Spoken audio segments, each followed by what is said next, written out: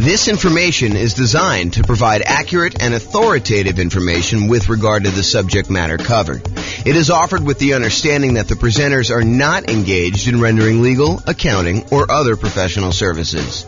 If legal advice or other expert advice is required, the services of a competent professional should be sought. Welcome to the Roanoke Real Estate Investing and Real Estate Financial Planning Podcast.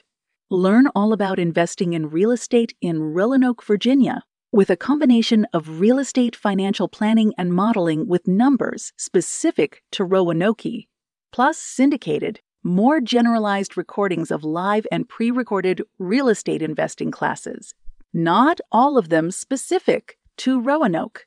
Be sure to stay tuned after the podcast for a message from our sponsors. All right, good morning and welcome everyone.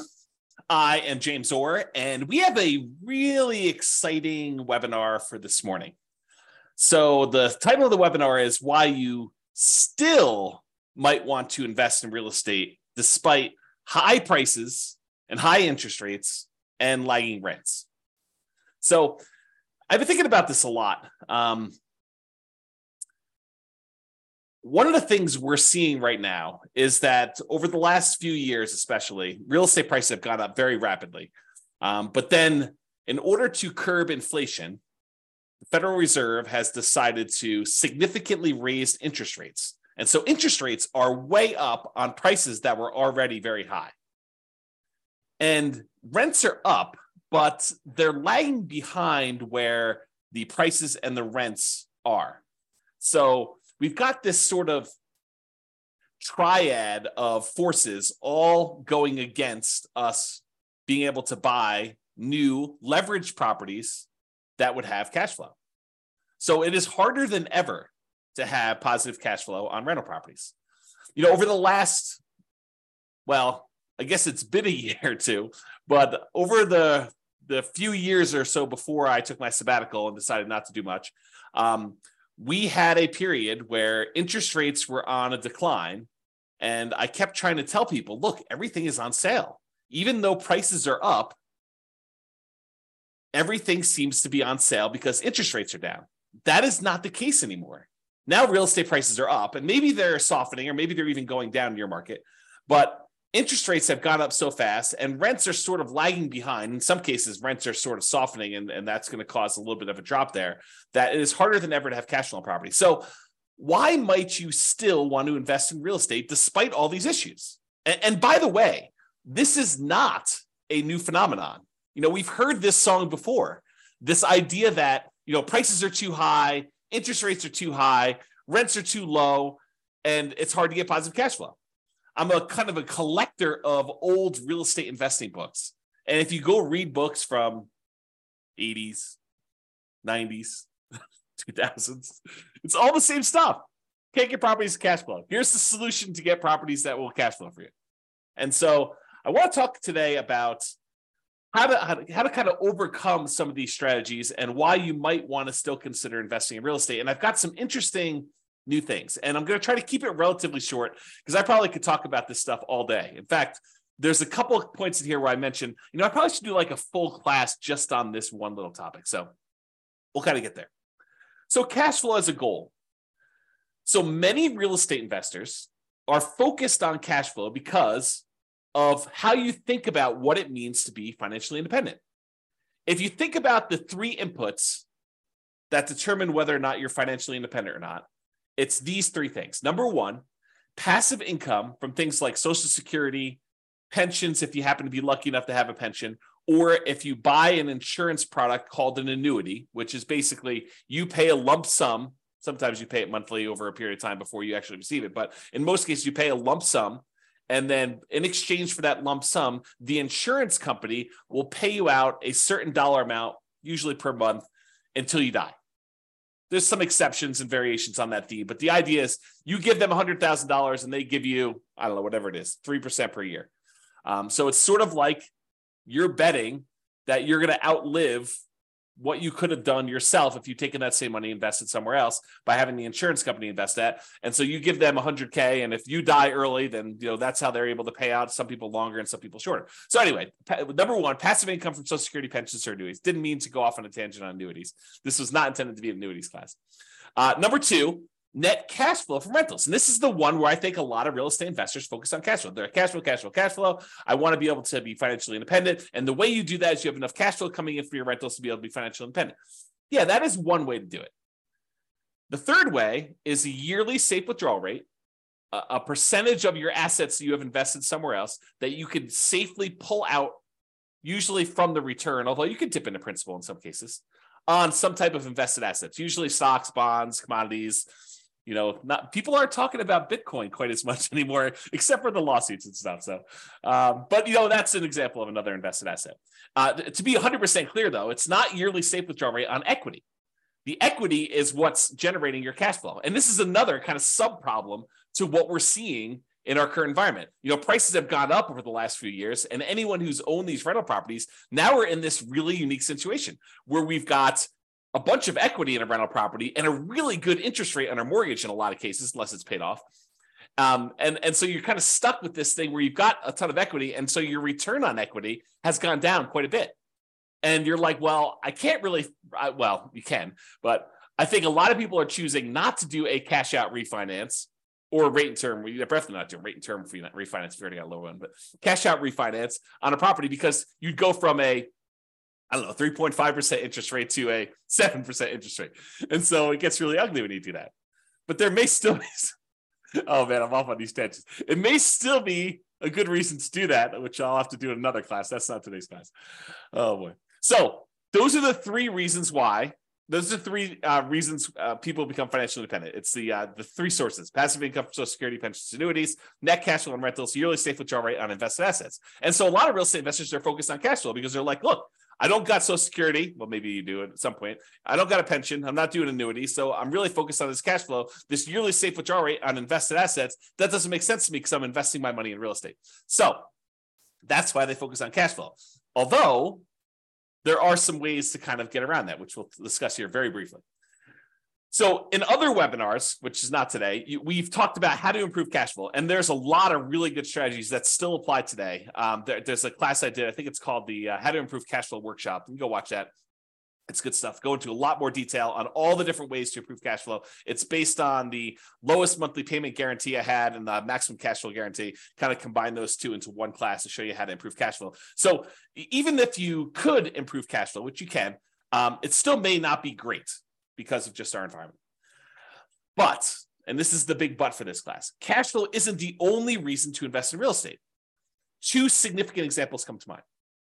Number one, you may want to build up an asset base, rental properties, something else, and then improve cash flow by converting to free and clear properties. So imagine for a minute, and I probably should do a whole class just on this topic, but imagine for a minute, you buy a rental property, you buy another rental property, buy another rental property, you eventually get to the point where you have 10 rental properties, and then you let them grow for a period of time, and then you sell off 5 of them, pay off the mortgages you have on them, take any of the proceeds you had from those 5, and pay off the remaining 5 that you kept. Now you've got 5 free and clear rental properties that'll cash flow a lot better. So you buy more than you need, you sell off some, and you pay off the others. And I've done a lot of modeling on this as a way to speed up your time to being financially independent. Turns out it's a lot faster. So even if you're not getting great cash flow on the properties now, but you've got some time, it may still make sense for you to buy the properties, then use the proceeds from selling them to pay off the other ones. Or another variation on this theme is you buy a bunch of rental properties, and because the overall return on the rental properties is usually greater than what you can get in stocks. And I'll show you an example of that today. I'll show you a bad example of that today to kind of make my point. But then you could have all these rental properties, and then as they grow over time, you could then take all those, sell off all of them, not just part of them to pay off the other ones, but sell off all of them, take that money and invest in something else like stocks, bonds, annuities, whatever you're going to do. And then you could use a yearly safe withdrawal rate on those invested assets, on the stocks then. So you kind of use your real estate as a kind of like booster rocket to get you where you want to go with a certain net worth. Then you use that net worth in order to live on a yearly safe withdrawal rate. So those are kind of like the two immediate exceptions of why cash flow isn't everything, right? So let's discuss building up assets and why specifically the first $100,000, acquiring the first $100,000 is the hardest. And then we'll return to real estate for building up your asset base. And for those of you that stick around to the end, I got some brand new stuff that I did yesterday, which I will share with you, which is crazy. I think it's going to blow your mind. It has to do with free and clear rental properties, buying properties for all cash, which I think a lot of people are like, that doesn't make sense. It takes so long and everything else. Well, not so fast. Not so fast on that one. Okay. All right. So here's a quote from Janet Lowe from, I think it's a book, Damn Right, Behind the Scenes with Berkshire Hathaway billionaire Charlie Munger. Charlie Munger, I think, is worth like $2.4 billion, something like that. What's a few hundred million here and there, when you're talking about billions, right? So here's a quote about Charlie. He's a billionaire. He's Warren Buffett's partner. They do a lot of investing, bounce ideas off each other. Really fascinating dude, super smart dude. So this is what Janet Lowe has to say about Warren Buffett, about Charlie Munger. Charlie Munger has said that accumulating the first 100,000 from a standing start with no seed money is the most difficult part of building wealth. Wow, a billionaire who is focused on investing for pretty much all his life says the first 100,000 is the most difficult. I'm continuing with the quote. Making the first million was the next big hurdle. So once you get to 100K, then your next goal is, hey, how do I get to this first million? Continue with the quote. To do that, a person must consistently underspend his income. Getting wealthy, he explains, is like rolling a snowball. It helps to start at the top of a long hill, start early, and try to roll that snowball for a very long time. So not practical advice. I mean, really good advice, but not practical in the sense that, how do you do it? So let's continue on. So here's an actual quote from Charlie about the same concept. He says, quote, the first 100,000 is a bitch, but you got to do it. I don't care what you have to do. If it means walking everywhere and not eating anything that wasn't purchased with a coupon, find a way to get your hands on $100,000. After that, you can ease off the gas a little bit. So again, not super practical yet, which we'll get to, but still super interesting. All right. So here is a chart showing how long it takes to save up for your first $100,000. And I've assumed a couple things with this. Now I'll go over my assumptions. I think it's important. The first thing is I assumed you're saving $10,000 a year. And, to kind of use Charlie Munger's quote, you got to do whatever you have to do in order to save up that first 100K. And if it means scrimping and saving and, eating ramen noodles, doing whatever you have to do, got to do that.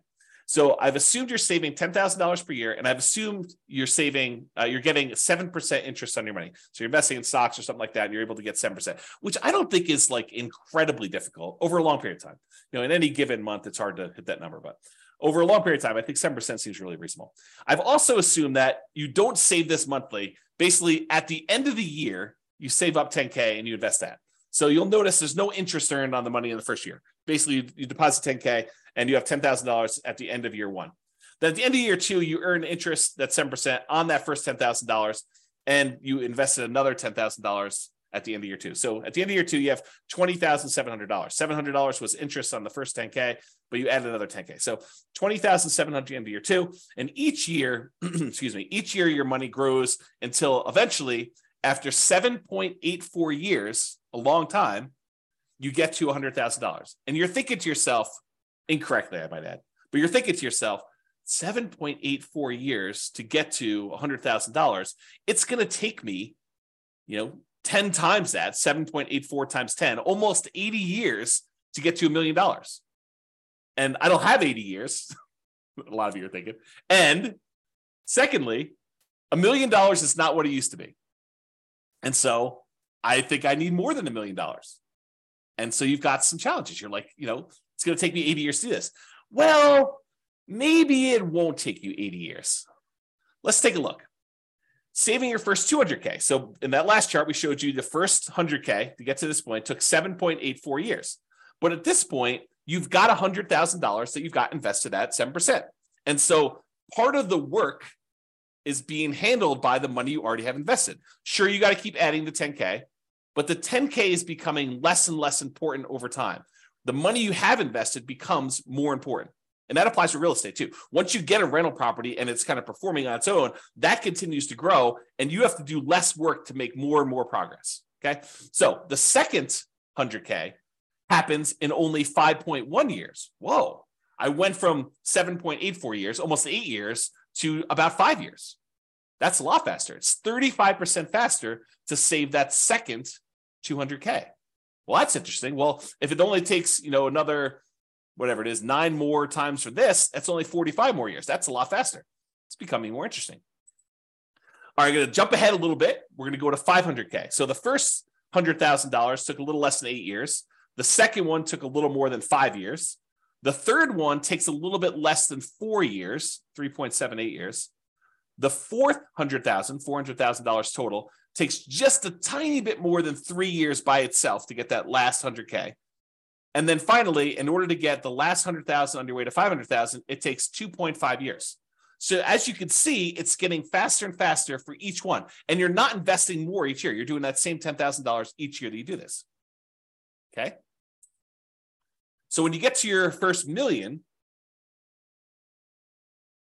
after the first 500K, it's 2.14 years to get the next 100K, 1.87 to do the one from 600 to 700, 1.66 years to go from 700 to 800, a little less than a year and a half to do the 800 to 900, and that last $100,000, the 900,000 to $1 million, only takes you about 1 1/3 years, which is crazy. And if you think about it, that first $100,000, it took you 7.84 years to do it. But the last 400,000, 4 times as much, took you less time. It only took you 6.37 years to grow the last 400,000 on your way to $1 million, compared to a little bit less than 8 years to do that first 100,000. That's crazy, right? That's the challenge. So you got to do whatever you can in order to get to this first 100K. And, I don't know if I covered this explicitly in here. If I don't, I'll cover it now here. So this is the thing. If you're going to get nothing else from this webinar, you need to buy an owner-occupant property to live in. Why? Because you could buy it with USDA or VA if you're a veteran, nothing down loan. Some other lenders have 0% down loan programs, or there's 3% down conventional loan programs or 3.5% down FHA programs. But do whatever you can to save up enough money to buy just an owner-occupant property, because a highly leveraged owner-occupant property can get you to this 100K. That's all you need to do.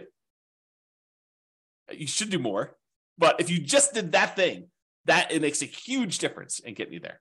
Okay. All right. So this is what I was talking about before. Saving up your first $1 million. It takes you 25% of the total time it would have saved you to make $1 million just to earn that first $100,000. Almost 25.5% of your total time to get to $1 million is the first 100,000.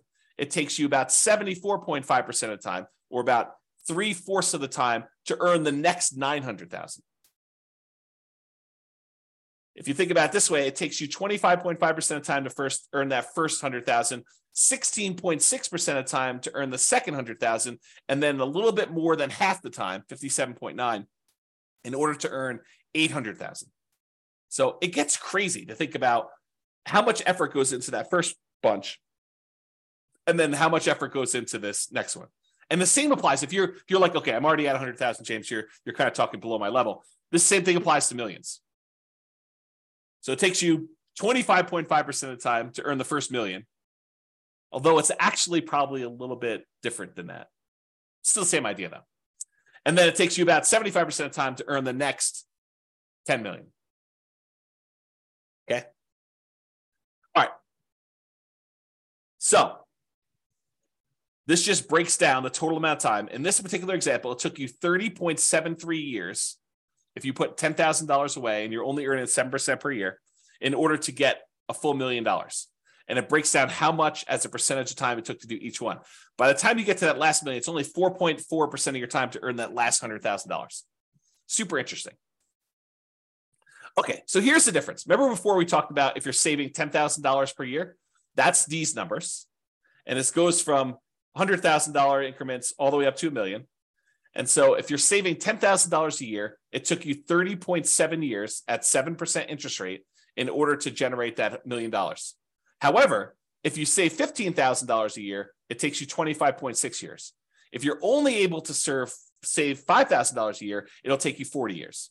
If you're only able to save $200 a month, it'll take you 50.4 years. If you're only able to save $100 per month, it'll take you 60.3 years. So it shows you how over time this does this. Okay, so you can kind of look at that chart if you want to. Take a screenshot if you want to. Okay.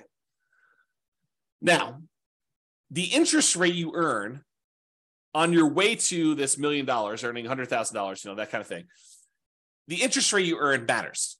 So if you're only earning 1% on your money, not 7%, it takes you a lot longer to build up to that $1 million, which is right here. Okay. If you earn 10%, it's shorter, but it's not significantly different. So that first 100K, it took you 7.84 years at 7%. If you earn 10%, it's only 7.27. And the reason why is most of the effort is from you putting in that money. It's not the money. Later on, the interest rate matters more because you have more money invested. And so the interest rate impacts a larger portion of the amount that's getting you there. Okay. So you look at that. And you'll notice here that I only go to 12%. But leverage real estate's probably not 7% per year. And it's probably higher than that 12%. Now, it could be less, depending on which property you pick. It's not like this is automatic and a give me. But it's usually higher than 7% when you account for all the different areas of return when you buy real estate, not just cash flow. We're not talking about 7% cash on cash return. We're not talking about getting 7% cash flow on the amount you had invested. We're talking about the overall return you get from the tendency for properties to increase over time from inflation, which we often call appreciation. Properties going up in value over a very long period of time, like any given month, like this next year, property values can decline. In the next 5 years, property values can decline.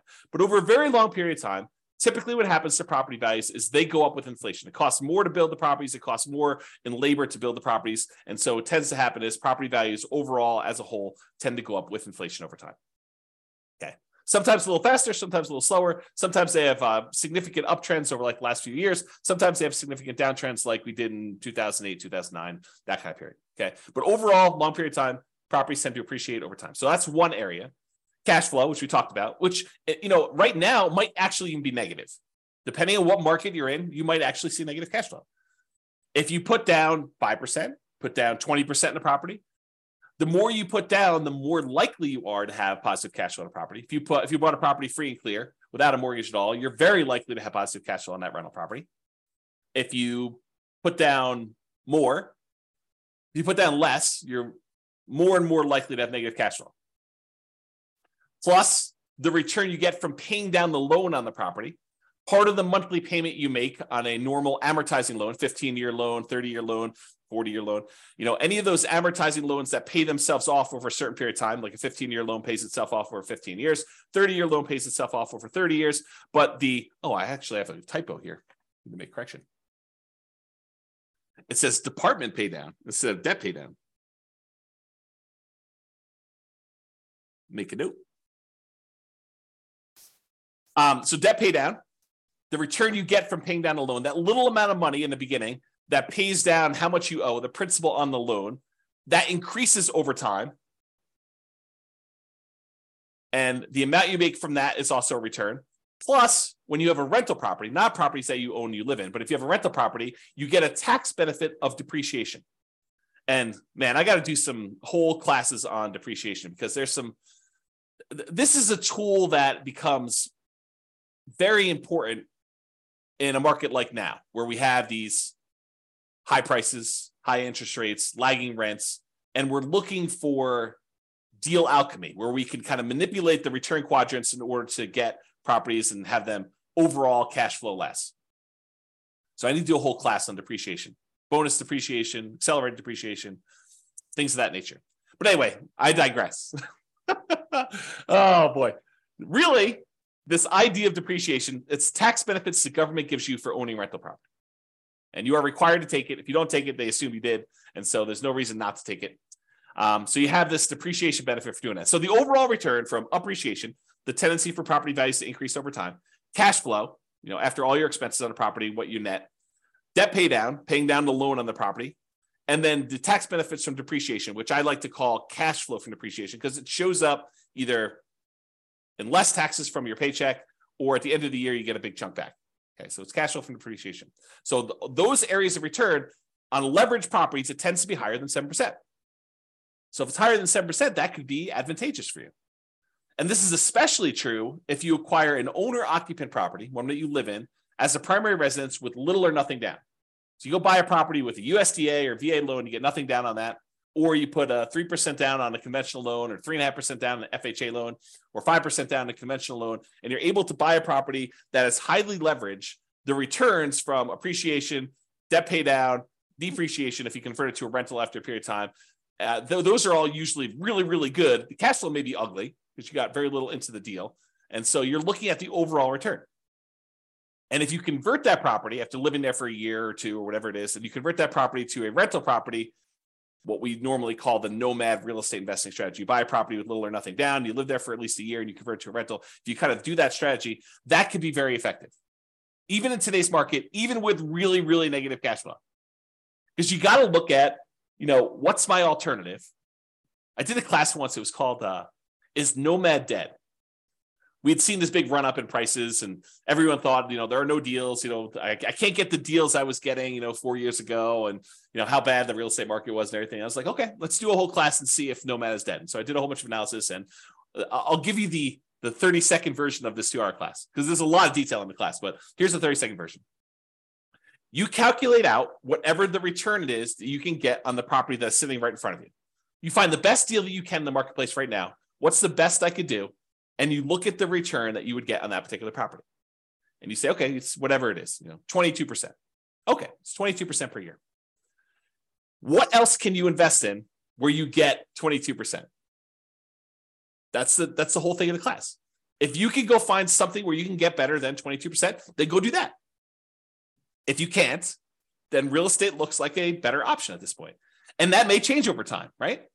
3 years from now, maybe I think I'm just investing in whatever, the new version of whatever the flavor of the week is, the new Dogecoin or Bitcoin or whatever the new thing is that people are looking at, NFTs. I saw this article. There's a company that is now buying your now lower valued NFTs so that you can take the tax write-off, so that you could do losses on your taxes, right? It's kind of a new industry that's popped up. So anyway, I digress here. The point is this idea that you look at an investment and you see the return that you can get on it, and you decide, is this for me? Yes or no? Right now it is, or right now it isn't. And you can go do that. And I'm going to give you the little bonus at the end is, if you're distressed, if you're all worked up, you're all anxious, you feel that tightness in your chest because you're thinking to yourself, the market, the interest rates are high, prices are high, rents are, where they are, they're a little lagging behind. This is where all that is. And you're thinking to yourself, I've missed the boat. I got to get another property. I got to be all constantly leveraged and constantly up there. I'm going to show you at least one slide. I need to do probably a whole class on this, maybe several, but I'm going to show you that breathe, relax. Even if you have to save up your money for another year or two and wait, it's not the end of the world. Chill out. But if you're like, hey, look, there's an investment in front of me, it makes sense to me, I'm going to do it, that sounds good. And you still might want to do that because of what I'm about to show you. Okay. So this is what I would consider a particularly bad property, right? It's I'll jump right to the bad spot. It's negative $8,000 a year in cash flow. Now you are buying it with 5% down, so you got very little money in the deal, but it's ugly. I mean, who wants to put out, whatever it is, almost $700 a month in negative cash flow? But as an aside, if you were going to save $10,000 a year in order to get that first 100K and kind of build on that, if saving that is really paying negative cash flow to kind of invest over time in order to own this rental property, that's not the end of the world either. If you think about it this way, I'll kind of go off on a tangent on this.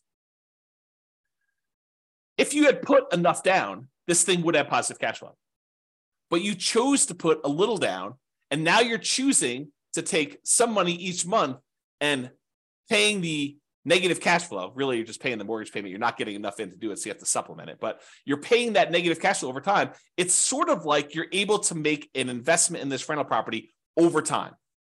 You are investing a little bit of money each month in the form of negative cash flow as additional down payment that you didn't make elsewhere. Right? I mean, isn't that what you're doing? You could have put more down if you had, whatever this property is. I don't even know, $500,000. You could have put $500,000 down. It would have had positive cash flow from day one. Could have put probably $250,000 down. Had 50% mortgage on the property, and it probably would have positive cash flow. You chose, in this case, to put 5% down, and so you have negative cash flow. So instead of putting, $250,000 down, you put down $25,000, and now you're saying, I put down $25,000, and I'll pay in $8,000 per year in order to acquire this property that overall makes me, in this case, $4,286 net. So $8,000 from appreciation and change, almost $3,000 in debt pay down, and about $1,200 in tax benefits. So overall, it brings in, almost $4,300. Okay, so that's the dollars now. So this property does that. Now, if we look at how much you invested and the return you got in that investment, the appreciation is a 50% return on your initial down payment. So from appreciation, for the property value going up, in value, you're getting a 50% return on that. Your cash flow is negative, a lot, almost negative 50%. In fact, they almost offset, right? So the amount of money you're making for appreciation is offset by the amount of cash flow you're getting on this property. In this particular example, with putting very little down on a property that I admit is a deliberate bad choice, right? And if you're in a market where this is what you can get, this is what you can get, right? And this is what you got to decide on. The debt pay down portion of the return is 17.7%. And what's interesting about the top half of this quadrant, the appreciation of the cash flow, is those are speculative, right? We really don't know if next year the property is going to go up in value or if it's going to go down. We don't know if rents are going to improve, stay the same, or go down. So the top half is sort of a little speculative. We don't really know what's going to happen. We're speculating that the market is going to continue to do well.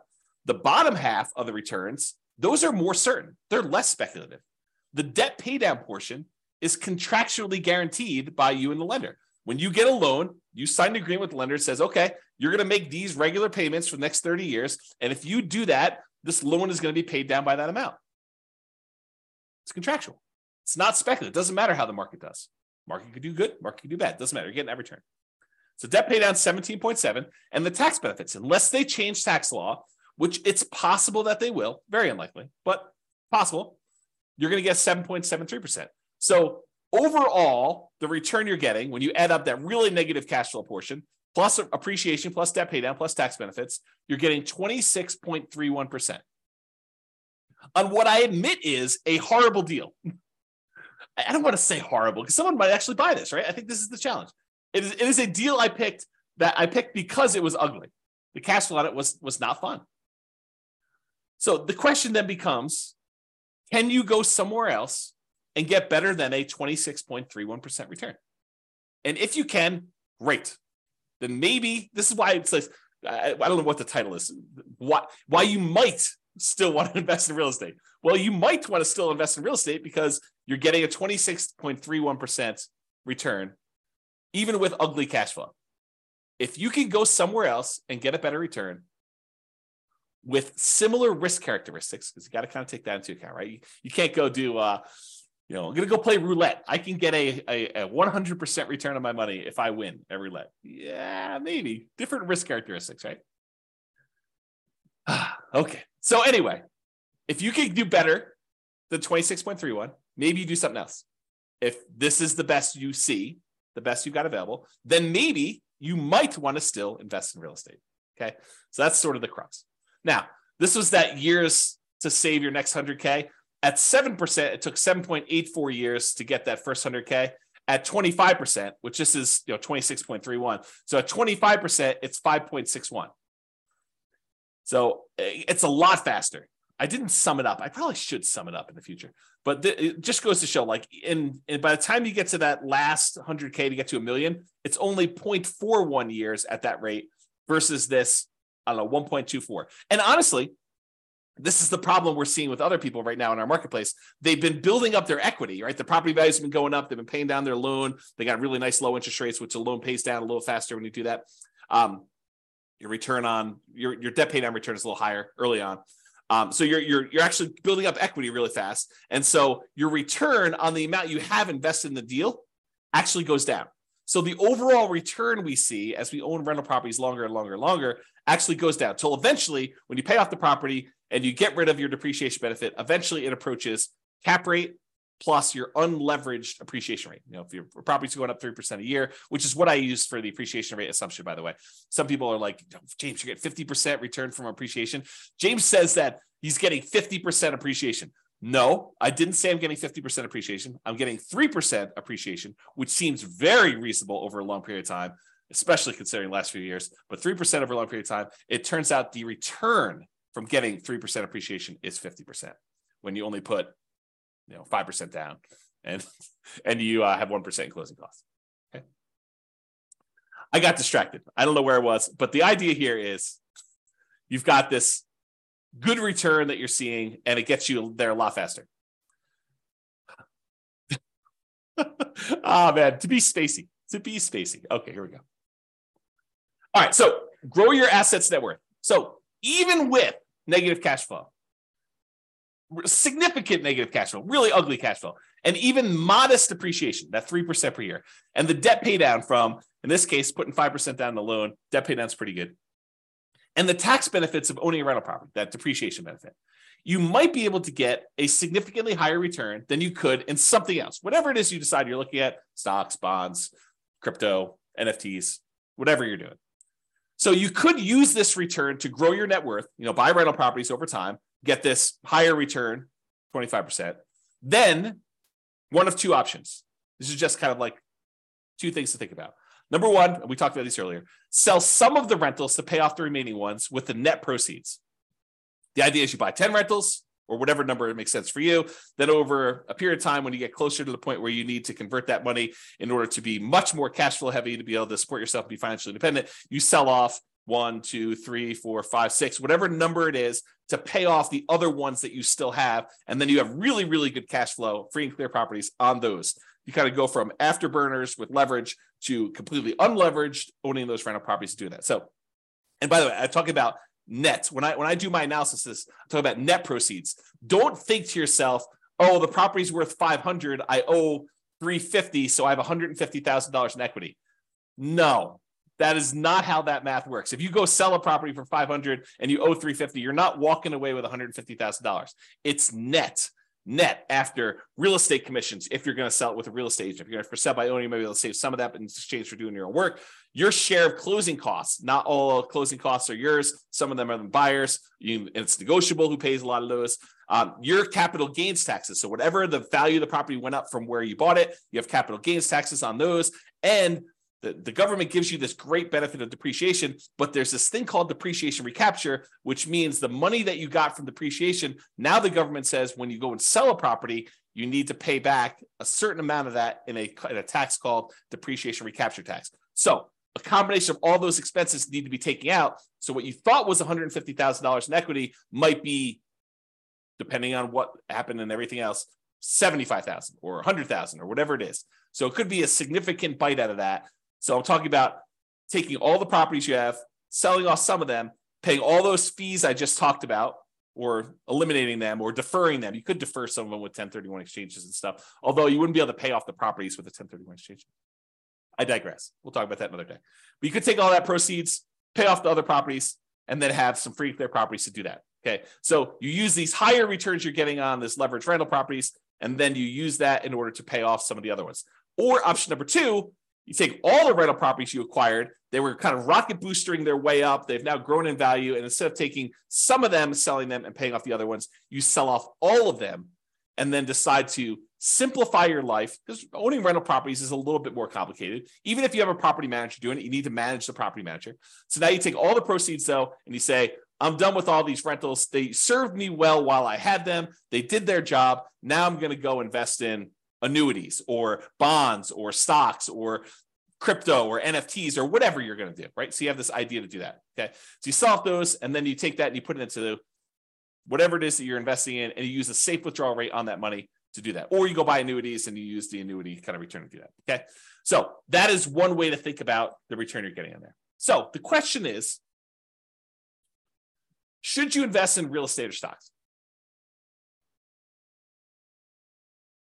And what I did, it's got to give you some background here. I went and I modeled this question. Should you invest in real estate or should you invest in stocks in over 300 US cities with their current real estate prices and their current rents and the current mortgage interest rates. And I adjusted for a little bit of standard of living. So I said, if you're in a really inexpensive market, you're probably living on this number, because that's what you basically need in order to afford properties in that market. But then I also said, in order to be considered financially independent, you need to replace that number in passive income and other things in order to be able to get to that number. So if you're in a market where I was like, hey, look, you need $5,000 in order to be able to do this, $5,000 per month, in order to be able to buy properties in that market, I also said that your passive income needs to equal $5,000 a month. If you're in a market that requires $10,000 a month in order to be able to buy properties there, then you need to replace $10,000 a month with passive income. So the bar to be financially independent in more expensive markets is also higher. I kind of made it that way. Okay. So what we're going to do is we're going to look at 3 different strategies. What if you did this nomad strategy where you went and you bought properties as an owner occupant, put 5% down, you have private mortgage insurance when you do that in almost all cases. There's some exceptions like VA loans, but VA loans got their own funding fee, which is essentially private mortgage insurance paid as one fee in advance. I digress.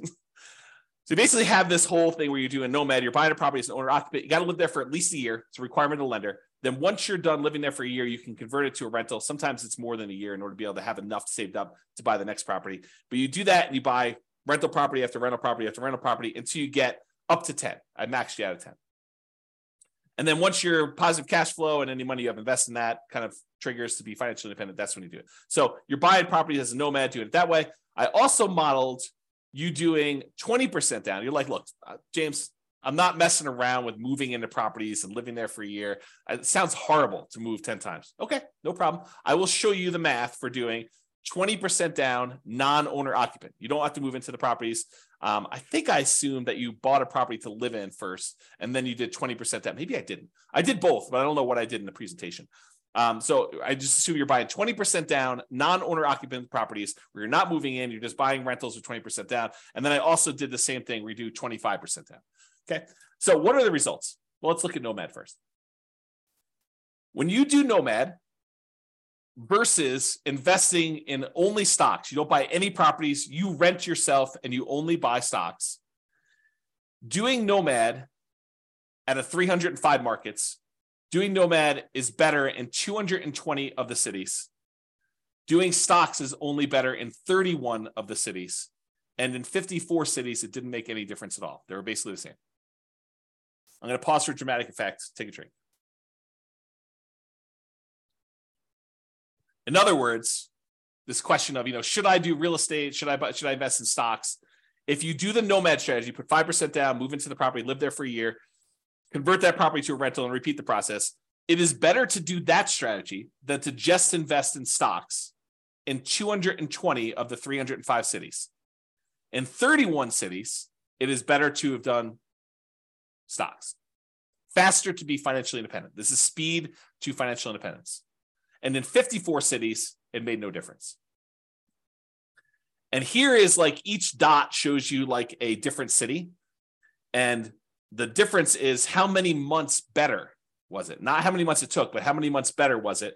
And the red dots are all the ones where it was better to do Nomad by that number of months. So, and I did it based on price of market. So I want to show you, look, in more expensive markets, is it always better to do Nomad, or less expensive markets always better to do Nomad? But so for example, right here, this dot shows you that the properties in this particular market happen to be in the $130,000 range. And it is almost 400 months or almost 500 months better to do Nomad than to invest in stocks. With this green one, $150,000 market, it was probably about, 180 months better for you to do stocks than it was to do Nomad. So a lot fewer green dots, where it's better to do stocks, a lot more red dots. And I want to point out that sometimes it's significantly better, not just like a year better, but sometimes significantly better in terms of months in order to do Nomad than to do stocks. Kind of fascinating, right? All right. What about net worth? You have a higher net worth after 40 years in 275 cities doing Nomad than doing stocks. You have a higher net worth doing stocks in only 30 cities. And there was 0 where you had no difference at all. Okay. So, there's basically 30 cities where it would have been better for you to do stocks in terms of net worth, not time to financial independence. Financial independence was one before. And so this shows you the difference in net worth. In this case, the green one's Nomad. So the ones, the higher you are away from 0, the bigger the difference in net worth is difference in net worth. And the red ones show you the ones where are stocks. And those are relatively small better. So it's like, yeah, they're better at 40 years, but not that much better. Like there's sometimes when Nomad is a lot better. And so you got to look at this. Okay. Is this helpful for anybody? You guys want to let me know? That'd be great. Because I like this stuff and I'd like to do more classes on this content if you guys are interested. So let me know in the chat box, if you could, for those that are not sleeping. Okay. Yeah, see, people love it. That's awesome. Thank you. Appreciate that. All right, 20% down. So we did Nomad before. Now we're going to compare 20% down to investing in stocks. So if you're going to do 20% down, and this time you're not moving into properties, you're just buying non-owner occupant rental properties. You're like, forget this, dealio where you're moving into properties, James, you're crazy. And no one's going to move into properties. A lot of people do, but I digress. The saying of the day is I digress, because it seems like I'm all over the place today. Okay, in that case, doing 20% down will get you to financial independence faster in 220 cities. It'll get you faster doing just stocks and not doing 20% down rentals in 28 cities. And in 57 cities, it doesn't matter. Okay. And here's how much better getting to financial independence. This is number of months better. All the red dots are, it's better to do 20% down, and it's by this number of months, the distance away from this 0 line. So the distance there. And this is the price point of the houses in that market. So on a 300,000-ish type property, it's like almost 580 months better for you to do whatever this is, 20% down than to do stocks. And here's some green ones to show you the ones where it's better to do stocks than it is to do 20% down rentals. So the overwhelming majority of the time it does this. And and this sort of reminds me, you hear people speak with authority, different real estate forums, online, at real estate investor clubs, wherever you talk to real estate investors. You hear them speak with authority. You always need to do this. It's always better to do rental properties. It's always better to do stocks. It's always better to do whatever. It's much more nuanced than you think, right? I'm showing you that. I'm showing you the data. And could my assumptions be wrong? Absolutely. No doubt. I am not infallible. I do my best to try to make sure my data is accurate. And you can drill down and look at any city, right? Like I've had, in order to be able to show you this chart, I had to do the analysis for 305 cities. Now, this is just me aggregating all the individual analysis and showing you what's going on. So this just goes to show you that you need to do your homework. And if you're in one of these cities, then maybe real estate isn't as good as investing in stocks, right? If you're in any of these cities, though, it turns out it's better. And maybe the assumptions, is it possible? This is like where I just throw everybody under the bus. Is it possible we all buy a whole bunch of real estate and 10 years from now, we have something worse than we saw in 2008 and the real estate market goes to 0? Possible? Maybe. I don't know, right? But who can predict the future? Is it possible that stock market returns from here on out are 0? Maybe. Is it possible stock market returns from here on out are 30% a year? In which case it probably crushes real estate. Is that possible? Sure. I mean, we don't know. We don't know the future. No one can predict that. But I'm showing you based on some very reasonable assumptions. So I show you all my assumptions. You can go look at it, go dig into the city and look. Anyway, I digress. That is the saying of the day. So a lot faster for doing 20% down in a lot of cities, a little slower in others. Higher net worth. You have a higher net worth putting 20% down in 275 cities. You have a higher net worth investing only in stocks in 30 cities, higher than investing 20%. Okay, so 275 to 30. And then here's the net worth difference. Again, there's a lot sometimes with a very significant big difference, a lot of them with little difference, but sometimes it's a really significant difference if you invest in 20% down rentals versus doing that. And one other thing I'll add, when we talked about Nomad, you had to do it in your local marketplace, right? Because you're moving into the properties, you're owner occupying. So if you happen to be in, I don't know, pick any really expensive California city, you have to do it in that marketplace because you're moving in. When you do this 20% down plan, and you happen to be in a market where buying properties even with 20% down has really ugly cash flow, you can choose to pick another market. You can go pick a market that has historically better cash flow because you're not living in the properties.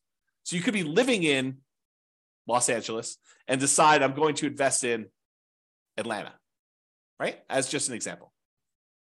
And I didn't model that, right? I modeled it forcing you to invest in your local market with those properties.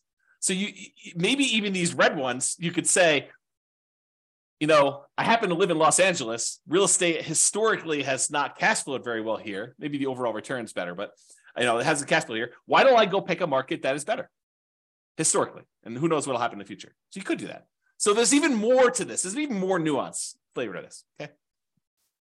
All right, 25% down. We've I built up. You know what I'm talking about now. 25% now versus stocks. 25% down is better in 228 cities. Investing in stocks would have been better in 26 cities, and in 51 cities, it didn't matter. And this is time to financial independence. So it would have been faster to be financially independent if you put 25% down, bought non-owner occupant rentals in 228 cities. It would have been faster for you to be financially independent if you invested in stocks in 26 cities, and 51, it didn't matter. And then here's that distance, basically how much longer the difference between one and the other. And all the red ones are the 25% down. The green ones are you investing in stocks. And you can kind of look at this. And then higher net worth. You have a higher net worth investing in 25% down rentals in 277 cities. If you only invest in stocks, it was better in 28 cities and 0 with no difference. And then here's the difference in net worth.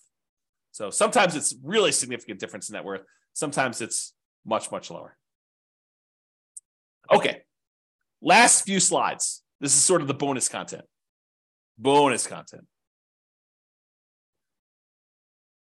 All right. Claudia said, happy to see you again. Very good information. Awesome. Thank you. Good to see you. All right, cool. Buy rentals for cash. So I already showed you real estate is generally, there's exceptions, but generally faster, better net worth than stocks. Generally faster and also better net worth. Because we looked at both those, speed to financial independence and also size of net worth, right? Than stocks. But here's the issue, right? As stated at the beginning of this webinar, prices are way up, interest rates are way up, rents are lagging. So one way to deal with high interest rates is to opt out. And by opt out, I mean don't use mortgages. You got really, really high, ugly mortgages, interest rates. You could say, something, I'm going to pass. I'm just not going to do mortgages. So what that would be is buying properties free and clear.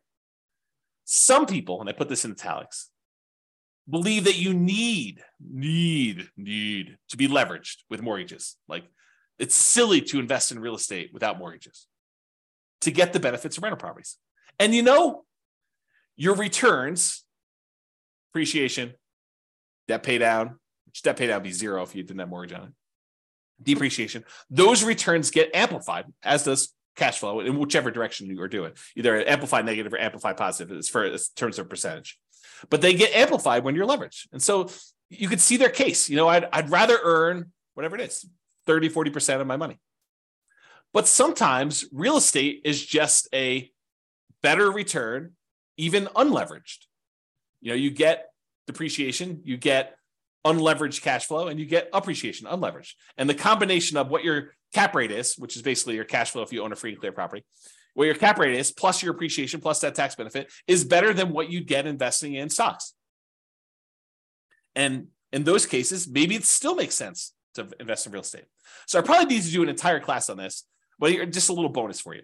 So this is sort of the framework for which scenarios we need to run. So we need to do a scenario where you do buy an owner occupant property to live in, and one where you say, I'm going to forego buying an owner occupant property to live in, and I just rent myself. So you've got two different groups. And then in each one of those, you need to decide how you're going to invest, whether you're going to do the nomad strategy and keep buying owner occupant properties and converting them to rentals, or if you're going to do, which I guess doesn't apply if you're renting, but that's the exception.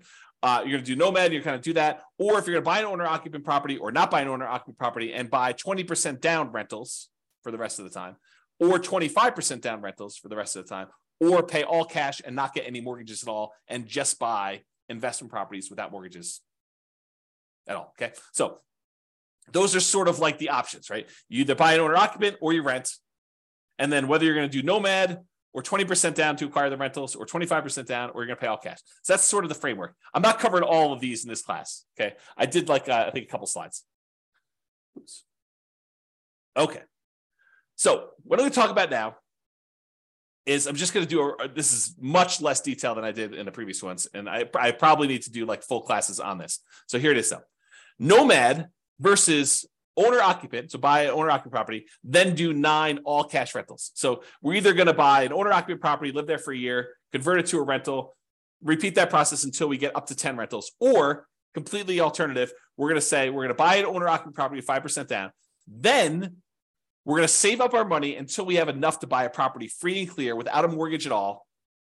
And once we get that property, then we're going to save up and buy another property, but the property we bought has really good cash flow because we don't have a mortgage on it, okay? So in the baseline nomad model, where we just did nomad, 70 of them in 70 of the cities never quite achieved financial independence. They may have been really close. They may have been at like 90% of the way there to do it, but they never achieved financial independence in 60 years. So I set the timer. I said, look, we're going to model this for 60 years in the future. So it's possible 61 years they actually achieve financial independence. I didn't go out past 60, so I don't know. But at the point where that happened, 70 of these cities did not quite achieve financial independence. They may have been really close. They may have been really far away. We have to go look at that individually to see that. But in that case, 70 of them did it. However, if you did that, you buy an owner-occupant property, then you go and save up and buy 9 free and clear properties without mortgages at all. Only 39 of those never achieved financial independence. So it was more effective for you to do this, buy an owner-occupant property, then save up your money and buy a free and clear rental property in 39. It was more effective to do that. Difference between 70 never achieving financial independence versus 39. So more of them achieve financial independence by doing that strategy, which I think blows people's minds.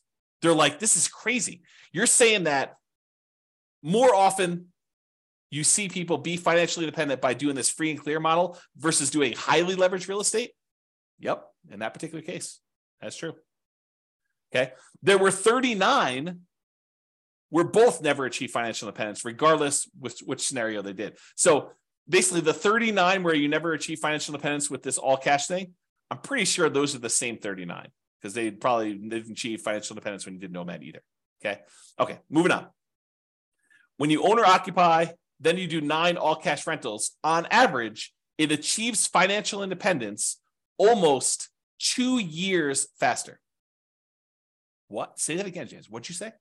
I just said that if you do the model where you buy an owner-occupant property and then you save up and you buy free and clear rentals, that on average, when the average of all 305 cities, on average, it's 2 years faster, 24 months faster for you to do that to be financially independent than to do the nomad baseline. 2 years faster to actually do free and clear? Yeah. Now, there are some where free and clear is where the nomad's faster. And there's some where the free and clear is faster. But on average, it's 2 years faster. Craziness. On median's the middlemost number, it's 35 months faster, almost 3 years faster. That's the middlemost number. Now, there is a lot more to this story. There's no way I could do this justice in just this one class. I'll do more classes on this in the future, provided you tell me you want them. If you say, James, this sucks. I don't want to do any more of these. But if you tell me, look, this is super interesting, I do want more of this, then let me know, and I will plan on doing more classes. I could do a deep dive just into this one scenario. Talk about the assumptions, talk about kind of outliers, how this works. We can look at different cities. Okay. So yeah, Nick's like, yeah, please. That's awesome. All right, so here's the chart for this one. So achieving financial independence, it's faster to do the owner-occupy than do 9 all-cash rentals in 177 cities. In 86 cities, it's still faster to do nomad. In 42 cities, it doesn't matter. Interesting. All right, same idea, except now I'm looking at 20% down or 25% down versus doing one owner occupant, all cash for 9 rentals. So in this one, I put 20% down, doing that non-owner occupant thing versus doing the owner occupant, then buying all cash. So make sure you guys are clear on what I'm saying here. In one model, we are just buying 20% down rental properties. And we did one owner occupant nomad to start with. So we bought a property owner occupant. Then from then on, we put 20% down and bought rental properties. In this other one, we bought an owner occupant property and then we saved up money and we bought properties all cash, free and clear. In 169 cities, it was better to do the all cash model. Versus in 93 cities, it was better to save 20% down to buy the rentals. And in 43 cities, it didn't matter. And this is in time to be financially independent. For the 25% down, with 25% down in 164 cities, it was better to do free and clear, to pay all cash for properties. It was better to do 25% down in 96 cities, and it made no difference at all in 45 cities. Craziness. All right. Look at that, just on time. Any final questions? Was that helpful for you guys? Did it sort of answer your question as, why might I still want to invest in real estate despite high prices, high interest rates, lagging rents? That was the intent. Kind of give you an expanded view of some more subtlety and nuance to this whole real estate investing question. Cash flow is not everything, and it's not the only approach. Leverage property cash flow. Is that helpful? Any final questions before I let you guys go? No questions? Oh, wait, one question. Awesome. You're very, very welcome. Yes, excellent content. You're very welcome, Nick. All right, guys, that's all I got for you. Have a great day. I am doing a class tomorrow, so if you want to log in for that, it's on cap rates. So anyway, I will talk to you all soon. Bye-bye for now. With home prices up, mortgage interest rates up, and rents up, but not quite enough to counteract the higher prices and interest rates, cash flow on rental properties in Roanoke is harder than ever. Book a call with the Real Estate Financial Planner to apply our proprietary 88 strategies to improve cash flow on your rentals. See the show notes for a link to schedule your call and improve your cash flow today. If you're a real estate agent, lender, or professional in Roanoke that wants to help our real estate investor listeners, consider reaching out to learn about collaboration opportunities with this podcast. We'd love to add more value to our listeners by having you assist our investors buy, sell, and finance their real estate investments. See the show notes to schedule a call to discuss collaboration opportunities.